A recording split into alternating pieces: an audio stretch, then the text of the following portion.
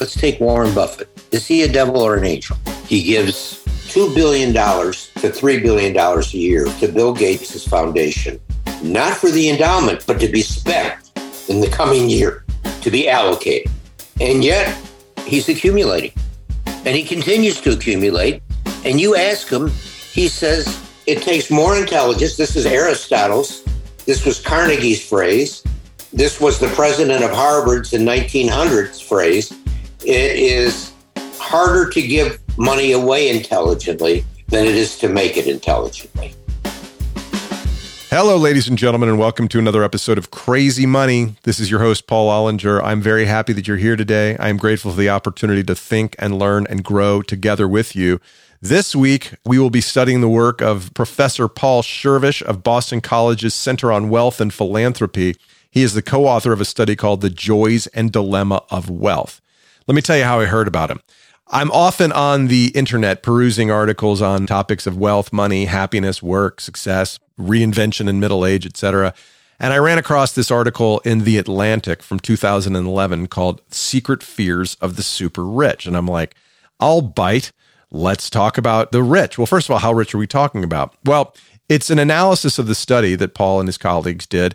And it turns out that the survey respondents are, in fact, quite wealthy. Of 165 households that responded, 120 had at least $25 million in assets. The respondents' average net worth was $78 million, with 2 billionaires among them. Now, remember that these are 2010 or thereabout dollars. And so just on a time value of money basis, 2010 times inflation times 12 years or whatever, we're looking at probably another 35% in assets. So $25 million would be what, 34, 35 million, something like that. But think about it this way.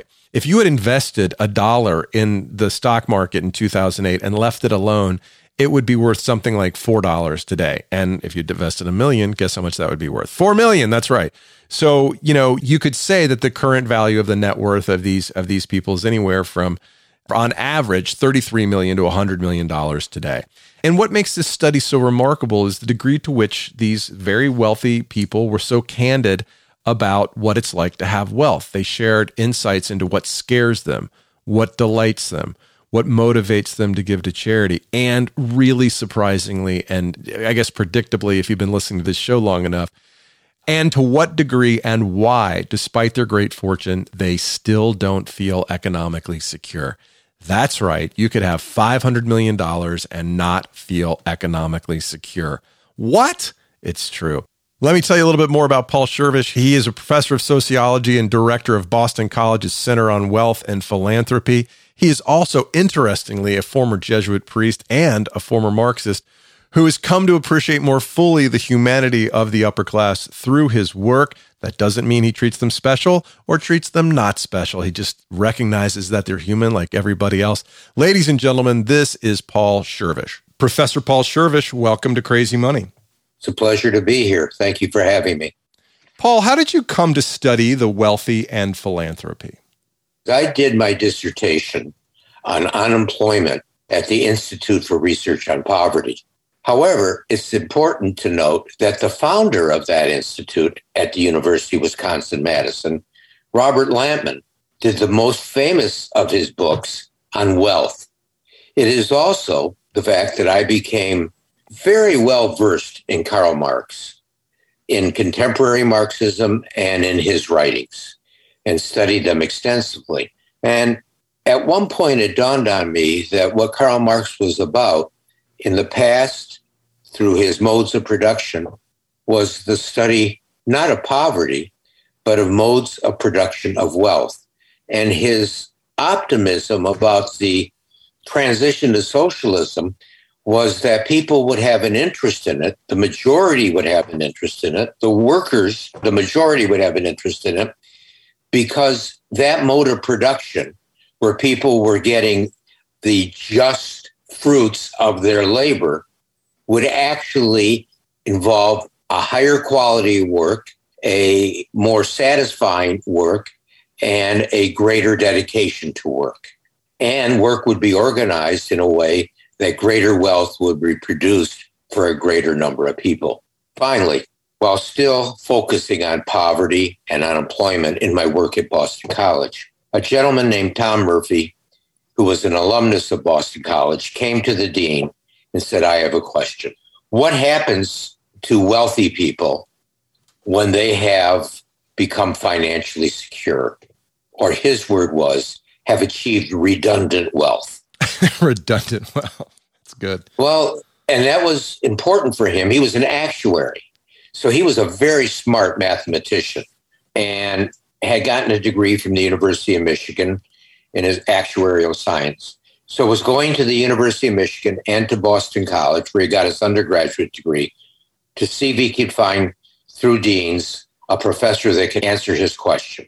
When people become financially secure, do they become more attracted to and involved in philanthropy? Now, that was a biographical question for him, because as he became more financially secure, he was indeed becoming increasingly philanthropic and dedicated to various projects in philanthropy. But he was a man who thrived on and essentially became wealthy on the basis of ideas. And he felt that having the chance to study this question academically would be very important, because in 1985, at that point, he saw actuarially wealth expanding dramatically. And interestingly enough, was it Business Week or another one of the business magazines that had a front page caption that says the United States now has 1 million millionaires. So that was a big event and the growing wealth. I told him at that time that I could answer his question. When people become wealthy, some become more philanthropic, some don't. If you want to know what it sounds like, what it looks like when some do and some don't, what is the process by which people do become, who aren't philanthropic, become philanthropic, we can answer those questions. Now, as somebody who studied poverty and Marx, did you have certain assumptions about the wealthy going into this project? Absolutely. I tended to assume that they were less moral, generally interested in profit at the expense of their workers, at the expense of society. Some wealthy, of course, did presume to take care of others through their philanthropy, but philanthropy itself was enabled by the concentration of wealth. So that ability to concentrate wealth that you could give away was in itself a criticism of the system and the individuals. In other words, if things were more equitable, no one would have pulled up these amount of resources so that they would be able to make those contributions. In those large amounts, yes, exactly. So this was my starting point. It was a kind of a attacking posture. And just to point out, you're a former Jesuit priest as well. So you've spent some time in the service of your fellow human and have not set your career set on profit maximization from an early age. And was, in addition, an academic in a sociology department. And in a research institute at the time that was studying poverty, inequality, and how to boost the welfare of unions and wage earners. And I got a call a few years later from David Case Johnston, who was the kind of wealth and income guru for the New York Times. And he and I became friends. But at one point he says, Paul, you sound so much more conservative. Why is that? You don't seem to be critical of the wealthy the way you used to be. I said, what I learned was that wealth, that a good and evil, is not distributed along the economic or racial spectrum. Tell me what you mean by that. That from the inner city, there's killings and drug dealings, and the poor can be mean and hurtful of other people, just as the wealthy can be. So that there is not an automatic moral elevation of the poor and an automatic moral degradation of the wealthy. But playing devil's advocate, somebody might say, well, the poor have reason to act out. The poor have reason, they have justification for engaging in lesser moral behavior. You can say that, and you can also say that about the wealthy. Here they are as individuals within a profit-maximizing system. They know no other system, and they've been raised this way. The big difference is not to try to be a devil advocate about how their evil comes about, but really to appreciate across the economic spectrum how their goodness and their care comes about. Tom Murphy and I were at an early conference at the beginning of the study of philanthropy at Indiana University. And people said, how did you two get together? His friends asked him, what are you doing with this Marxist? Now to go back to your point about being a Jesuit, he was very imbued himself with the Jesuit spirituality. He would make retreats at Jesuit retreat houses, very much appreciated his philosophical and theological training, and continued to read and study theology and philosophy over the years, and was especially attuned to the Jesuit spirituality. So I, in my own heart, trusted him. And the more I talked to him, the more I understood he had something deeper going on. Well, what he said to the group was, yes, my friend said, what are you doing with that Marxist sociologist? And he said, he's a spiritual man, and I trust him. And that was the beginning of a great friendship. So what kind of studies did you start with? How do you start unpeeling this onion of the question around wealth and philanthropy, generosity, morality, et cetera? Our first study was called, very simply, the Study on Wealth and Philanthropy. There's a lot of access problems. Rich people don't like to fill out surveys. Or necessarily to talk. But what we did through Mr. Murphy's help, through the president of Boston College, through various other people, we got an advisory board of well-known people who allowed us to use their name in the brochure describing this study, and then allowed us to interview them if they were wealthy, or suggested names and allowed us to use their name in contacting people. But the most interesting piece of this interview research, this was not a survey, this was open-ended interview.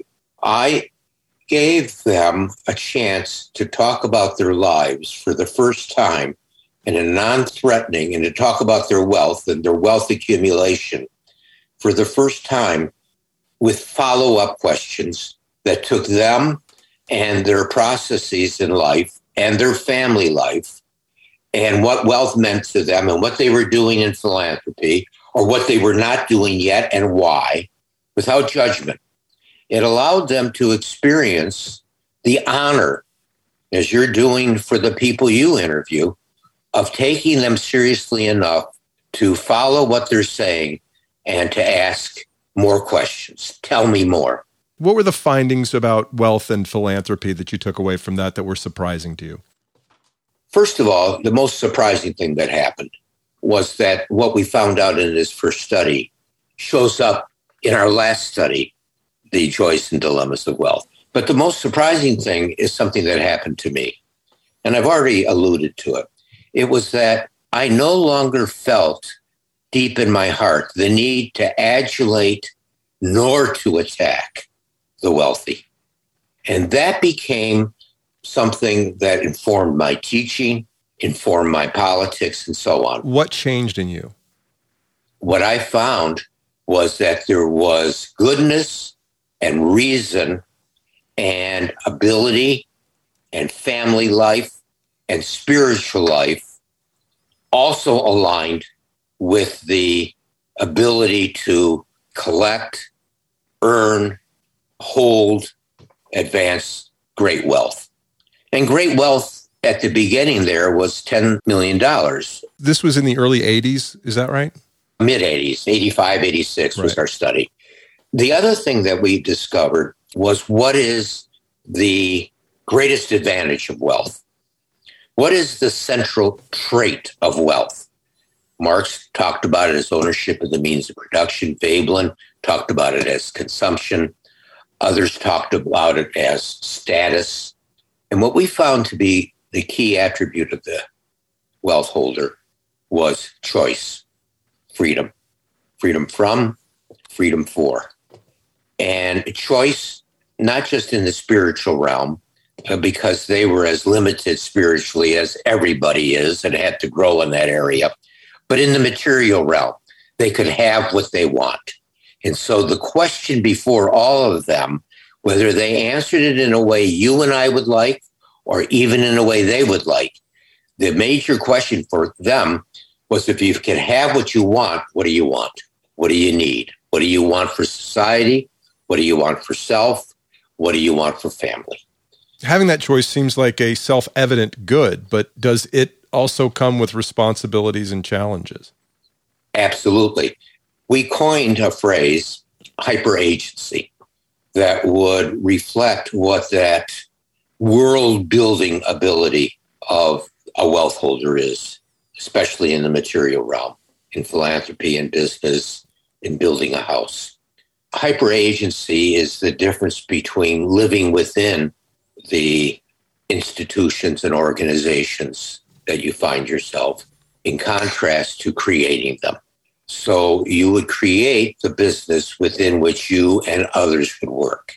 So you were creating, and you find it in Hollywood, you find it not only in the rich, but great poets and great spiritual teachers. They're hyperagents too. But all wealth holders are hyperagents, at least in the material realm, meaning they can create the world within which they live and others live. You describe it in the introduction to The Joys and Dilemma of Wealth as the ability to throw off the burden of prescribed social rules and reevaluate personal motivations and passions, meaning the choice to live your life the way you want to, absent material necessities that keep you going to work or things like that. Right. Can't fly by flapping your arms, but you are going to have those freedoms that you just enunciated. And what you focused on was not only the external freedoms, but the internal freedoms, what we called psychological empowerment. The material freedoms we split out into temporal empowerment, spatial empowerment. We called that principality. And we called the psychological empowerment individuality. Now, even that term principality, you see, shows that we thought of wealth as dialectical. The very same thing, like fire that can burn your house down, can warm it. So from the very beginning, whenever we talked about modes of philanthropy or wealth, we always addressed what we called the special dilemmas of care and control, that whatever empowerment existed in that hyperagency could lead to increased capacity for care, and it could lead to increased capacity for carelessness. And we would not put any person we talked to in either one of those two categories, either adulate or attack them. But we would ask them about and listen for talking about themselves at certain points in their lives or talking about their associates or friends. We would listen for what they deemed to be and found out to be those negative attributes of hyperagency and carelessness and control and manipulation. Manipulation is very interesting. That's a word we used in those reports. The ability to manipulate, it's like manus is the word for manipulate. And that would be like manipulating puppets. So you can see the ability to create a world, not only within which you live, but others have to live, really has that great potential for manipulation as well as for special care. And we always tried to emphasize that. Well, let's talk about this study. Now, I want to give people an explanation of how incredibly wealthy the participants actually were. Approximately 89% of the respondents were parents with net worth of over $50 million. The average net worth was $78.4 million, and the median was $36.3 million. And this is in 2008, is that correct? 8-9. On a dollar value of time basis, you're talking about $50 million median and $100 million average net worth. These are extraordinarily affluent households, right? Yes, they had lost a great amount of money. They didn't become poor. No. And they hadn't had this tremendous increase that took place from 2010 to 2020. Right. What you're saying is very right. The description is we ask participants to describe their ultimate goal and deepest aspirations for life, their ultimate goal and aspirations for their children, and ultimate goal and deepest aspiration for the world. And the follow-up core question is, how does your wealth help and how does it get in the way of these objectives? So can you break down in broad strokes, what are the joys and what are the dilemmas that you found being reported by these affluent households? The joys, of course, involve things that many of us experience. Porsches, third wives, and what else? Well, how about the birth of a baby? Okay, that's good. So some of them are quite common to all of us. But let me start with the Porsches and so on. One gentleman talked about how he had wanted to build his own mansion finally and not be living. And this is hyper agency at its most. So he bought 2 properties next to each other in Beverly Hills. And he got permission to tear down the 2 houses. Where one house existed, he built his garages. Sure. Because he was a car buff, but also had a lot of visitors. Okay. Now, this isn't the first time in history this happened. We have Hearst Castle, right? And then he built his mansion on the other plot of land. One gentleman said to me, you see that field out there? We were at his office, and he said, most people see flowers or corn. I see a high-rise or an oil field or a mall or apartment buildings. Okay? Now, this can go all the way from what one man did. He took me up to the top of a building in St. Louis where we were having dinner. He took me to the top floor, and he said, I'm going to show you the things I've done in this city. He said, there's Symphony Hall. There's the Playhouse. There's this school. It reminded me of the dilemma in his particular life. His great pride reminded me of the devil taking Jesus up on the mountain and saying, I will give you this and I will give you that for your kingdom if you just bow down and worship me. And one of the things that wealth holders truly understand, which may be different for the next generation, but it still is the case that 70% of great wealth is still built entrepreneurially. So a lot of people didn't start with a silver spoon in their mouth. They didn't start as inheritors.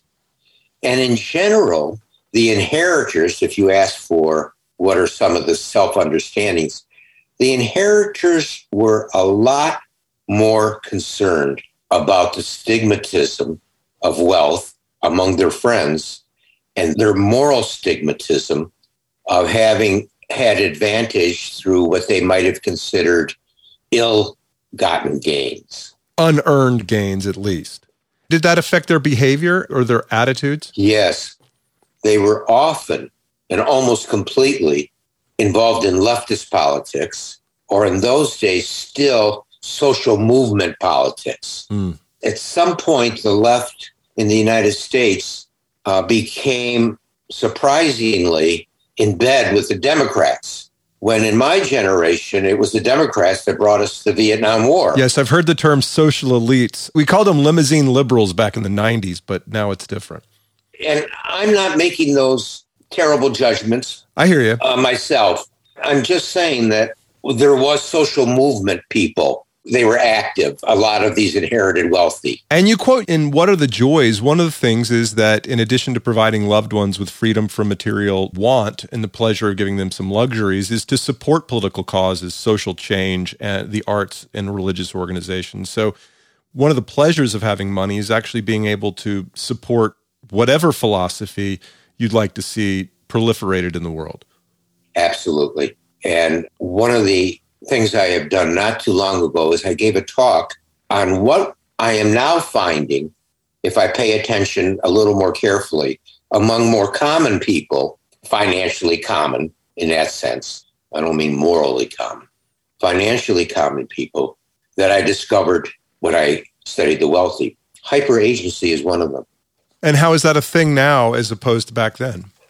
What we're finding in these group GoFundMes and so on, the ability, or in Sanders campaign or others, the small amounts of money by many people, either in philanthropy or politics, can be gathered. The media and electronic media is enabling that to happen more than ever. But there is also a growing affluence that allows many people in society to have $100 or $200 or $1,000 or $5,000 over the course of a year to give philanthropically, or to accumulate it over a period of years to make a larger gift. So one of the things that is happening today is that many regular people are starting to want to do what the wealthy are doing and to join together to try to make it happen. And we see that in the Wall Street movement. Yep. What was that called? GameStop and AMC. I can't remember what that was called, but it was the Reddit group that got together and manipulated the price of a few different equities to the point where they stuck it to these rich hedge fund guys. But what I also meant was the social movement. Occupy Wall Street. Yeah. Yes. So the ability to act that is a way to carry out hyperagency as a group. Right. So what are the collective anxieties when you surveyed these admittedly very fortunate people? They still had significant anxieties, some of which are specific to wealth and some are just specific to human beings. That's a great distinction. The key is to understand their anxieties as being neighborly or cousinly to their great aspirations. That which wealth can bring them was also that which wealth can destroy.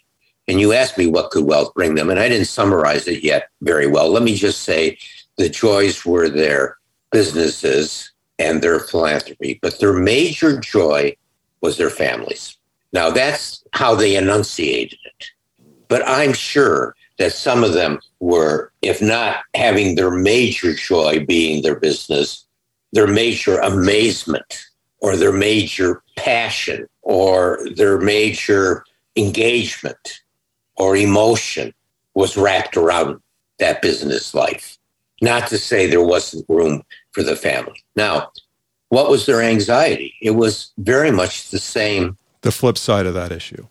Yeah. And it's not surprising that they emphasized in this particular regard the family. There were some who grew up with a great religious or moral background and were taking and making great efforts to make sure their children were raised with responsibility. And there's a series of things they did to raise their children with what I call financial morality, not being materialistic, being dedicated to some form of sharing, whether it be when you're very, very young or through philanthropy or volunteering when you gradually get older. The morality of not lording it over others with a sense of privilege, those kinds of teachings.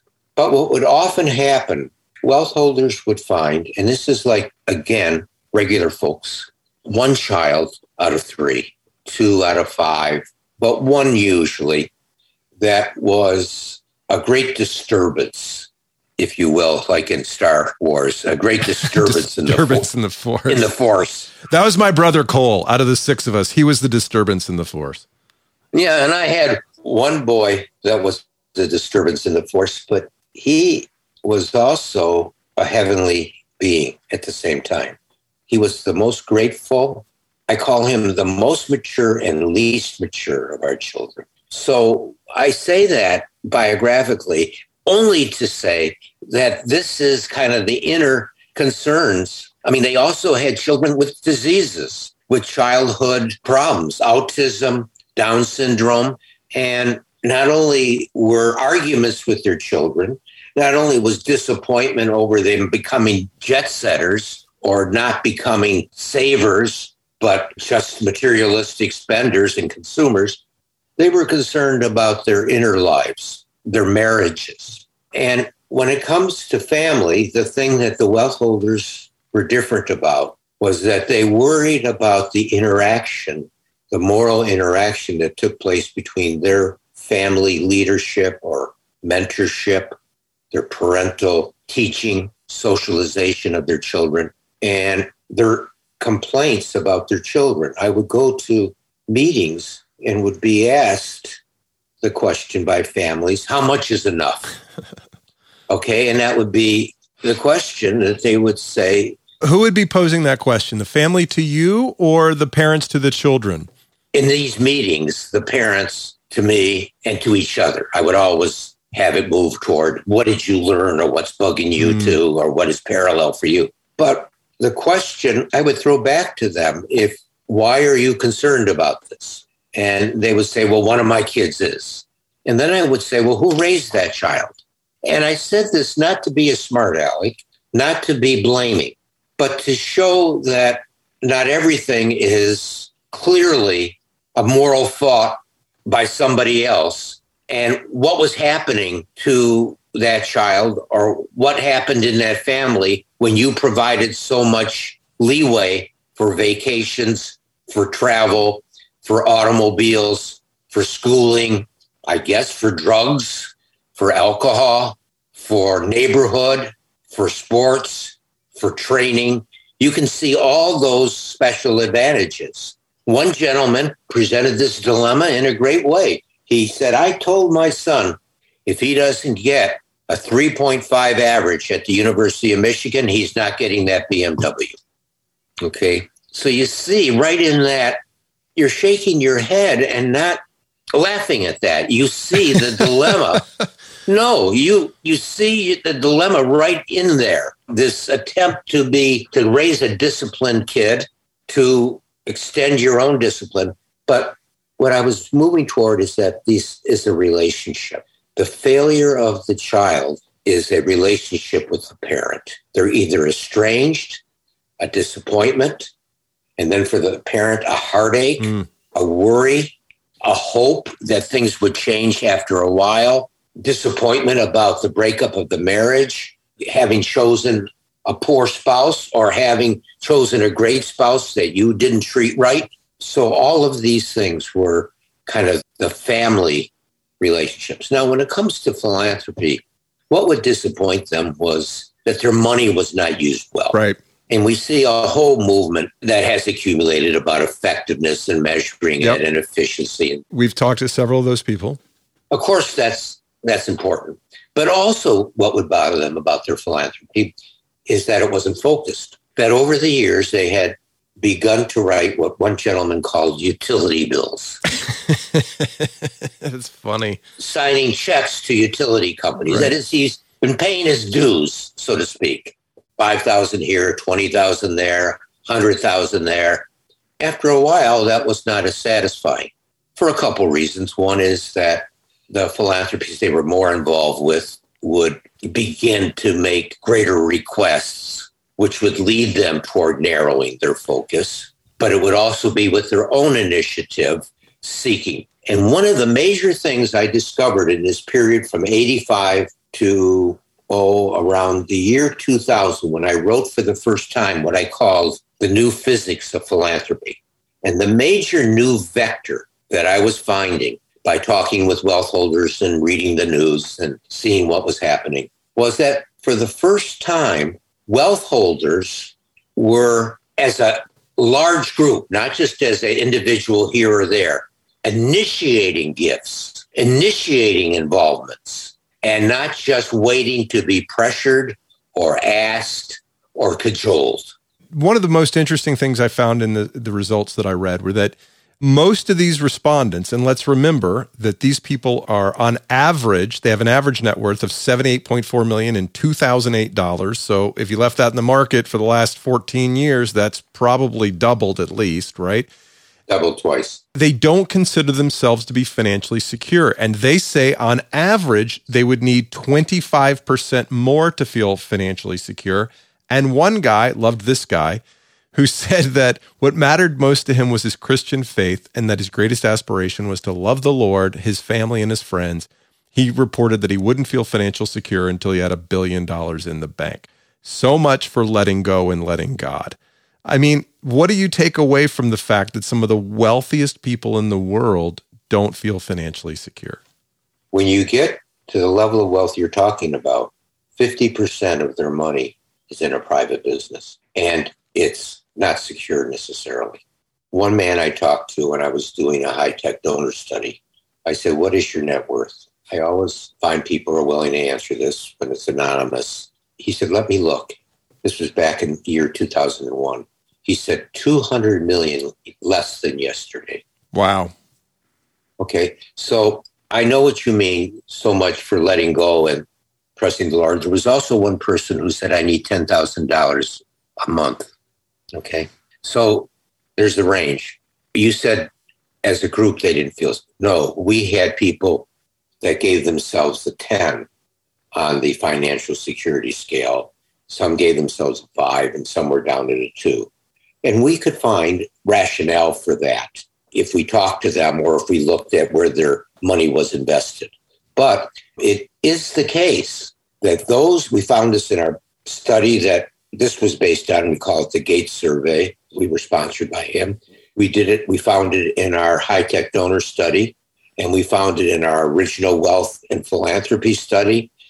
It is the case that those who rank the highest on financial security, 9 and 10, give the most in philanthropic dollars.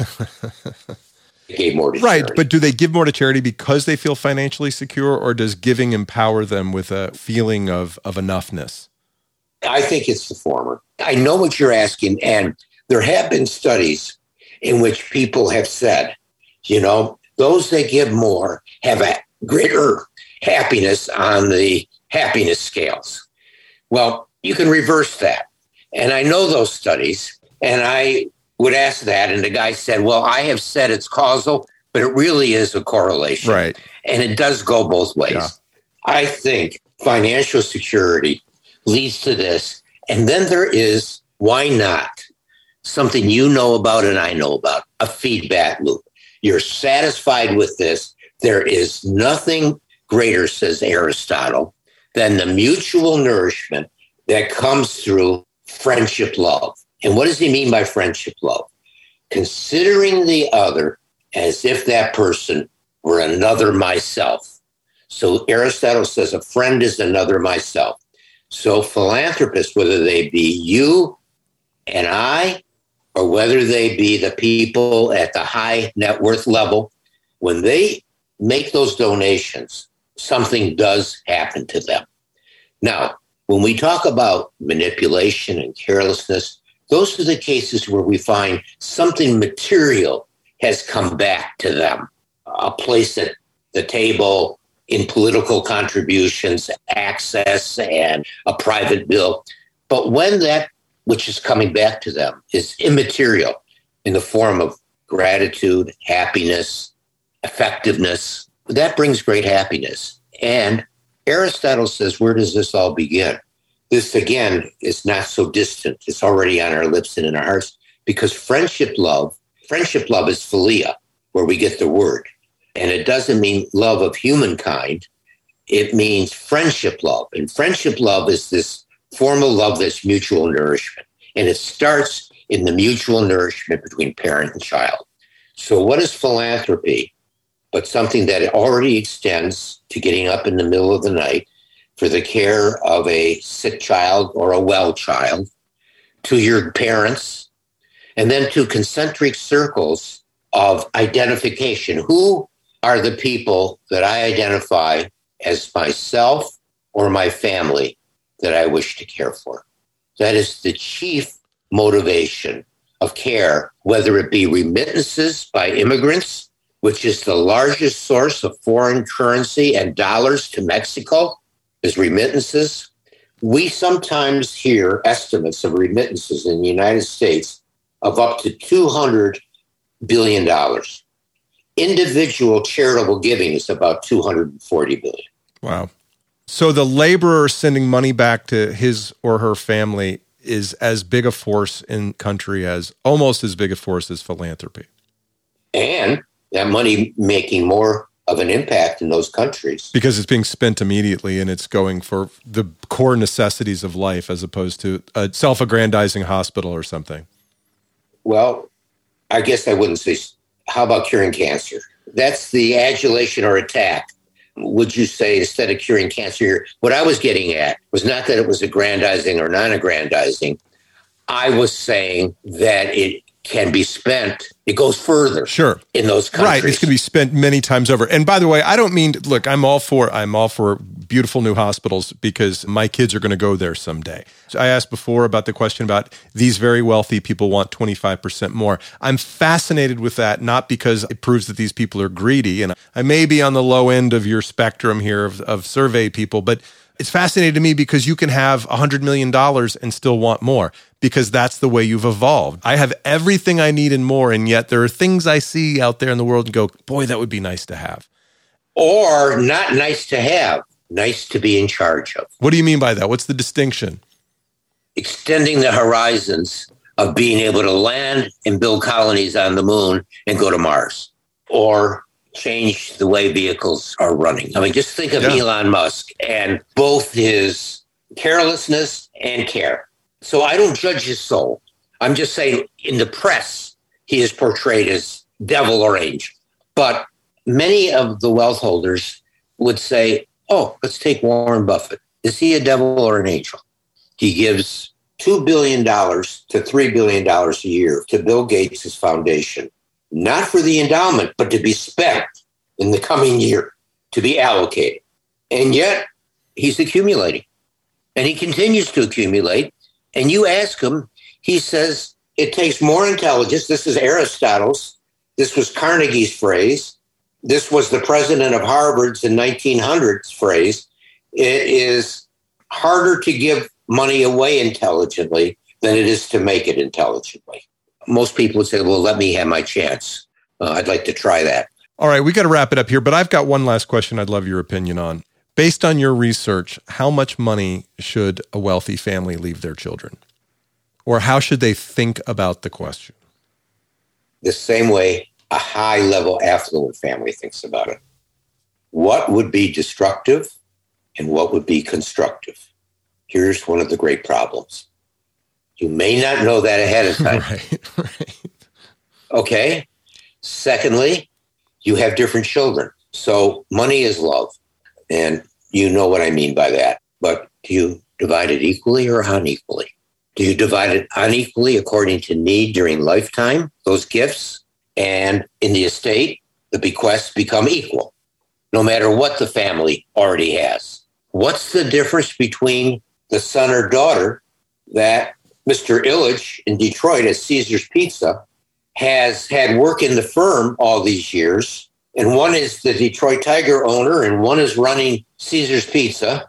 These are extremely complicated questions. But let me just say this. I have heard wealth holders say, I am not leaving them more than $2 billion. That's Buffett, okay, right? He says, I want to leave them enough that they can do anything, but not enough, or not so much they can do nothing. And then he says, I think I'm going to leave them $2 billion. I could do a lot of nothing with $2 billion. Right. What I'm saying, that begs the question. How do you know what's enough that they can do anything and not so much that they don't have to do anything? This is probably the greatest bee in the bonnet of people that criticize a low estate tax or the elimination of the estate tax, is that it's creating dynasties. The problem is that so far it hasn't created dynasties, that each generation has its own creators of wealth. It doesn't matter. You may be leaving them 10 million and not 10 billion. Those are incredibly different categories of wealth. But you can still answer Buffett's question with the 10 million, right? Leaving each kid 10 million. And don't forget, anybody that has $50 million or $20 million, and it's just growing 10% a year, if they're investing it properly, that's $2 million a year to figure out what to do with. Now, the taxes are going to go to some of that, so you don't have to figure that out. But that's a lot of money, even at that level, to figure out what to do with. So this is a great perennial question. It is something that we don't know the answer to yet. This is new in history, that so many people at such a young age have become or are approaching financial security. So the answers to how do I live a moral life of wealth is being discovered for the first time in history. If you go back and read Adam Smith one of the first things he says in Wealth of Nations is that the commonest worker today has a higher standard of living than the king in Africa in the middle of a tribe. Standard of living is growing so dramatically. What will happen when our society begins to have wealth that is expanding so much and becomes more widespread? Now, inequality, this is a very important distinction, is different from standard of living. Standard of living can be going up and inequality can become greater and greater and greater. I don't want to be political about this, and I'm not. I ask the question, will we, in the near future, next 100 years, get rid of inequality or reduce it substantially? I don't think so. Even inflation increases inequality. But I do think in our lifetime, we're going to find a continued rise in the standard of living. Now, inequality breeds distinction, privilege, allowing some people to be at the horizon of the next stage of standard of living while you're not. But standard of living, we're going to find, is going to be increasing, and thereby more ability for more people to do something beyond what they need for themselves and their family to do for others. We're going to be finding no end to philia, as Aristotle put it.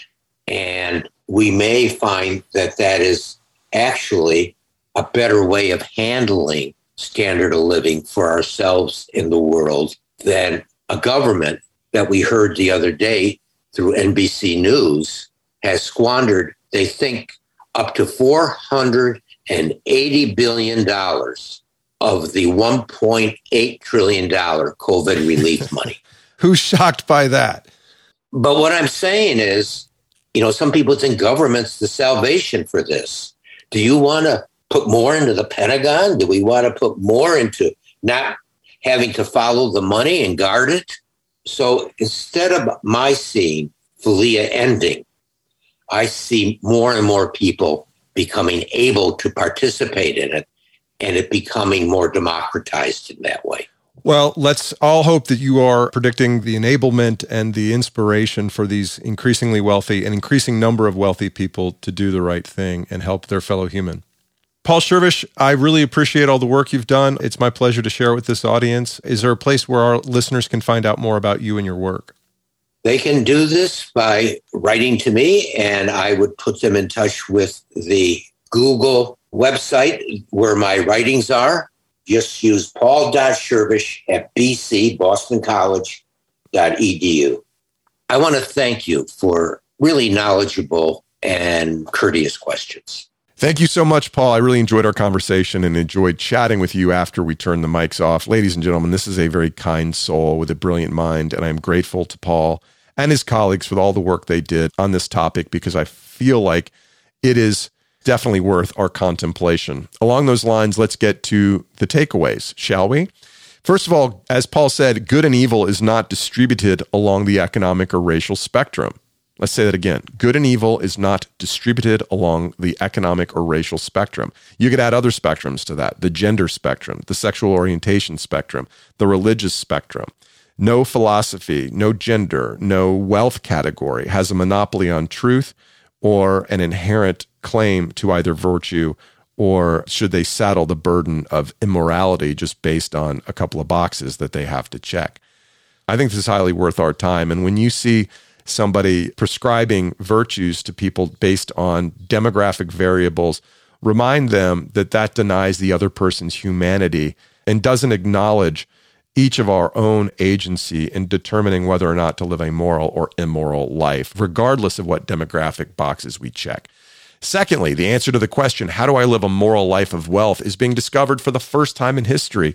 Well, that's a lot to think about, isn't it? That for these millennia of human history until very recently, we haven't had the abundance to be able to consider what's the best way to use that money on the margin. When we get to redundant wealth, what do you do with it? Up to this point in history, we haven't had the luxury of being able to think about, well, how can I use my money to create the kind of world that I'd like to see happen? How can I use my money in a way that is a reflection of my values. And that takes us to number 3. Giving away money, as Paul said, giving away money is way harder than you think it is. You think, like, oh, I'm just going to write a check to the United Way, or I'm going to just put a building or endow a scholarship at my college or high school. And then you get into it and you start to go, wait a minute, does this high school, or does this college reflect my values? Does this job training program that I'm investing in, is it taking a political stance that I believe in or don't believe in? Organizations are dynamic, as is your own personal political and moral philosophy. And so you not only have to find partners that are doing the kind of work in the world that you want to see more of, but are doing it in a way that's efficient and sustainable and scalable. It's just really trickier than you think it is. So whether it's $100 to your local food bank or $100 million to job training, literacy, or wellness programs, think about what good you want to see in the world before you start writing checks. Also, very interesting thing that Paul brought up. If you die and let the government take money out of your estate, you're basically abdicating the opportunity to turn your money into values and giving that over to the government. Now, I'm not saying government programs aren't really important, and there's a lot of things that the government can do that individuals can't do or that private organizations can't do. But think about it. Does the government and the way they spend money reflect your values better than the way you could do it on your own? As we age and get closer to death, you start to think, well, there's a few things I can do with my money. I can spend it, I can give it away, or I can give it to the government. Now, which of those things are going to be the opportunity for you to create the most good in the world as expressed through resources? That's something for you to answer, not for me. Anyway, we'll be back next week, ladies and gentlemen, with comedian Christian Finnegan, who is hilarious. He'll be in town doing some shows with me next week, and I know you'll enjoy his irreverent, funny, and insightful glances into the world of money. Until then, Mike Carano, make me sound smart.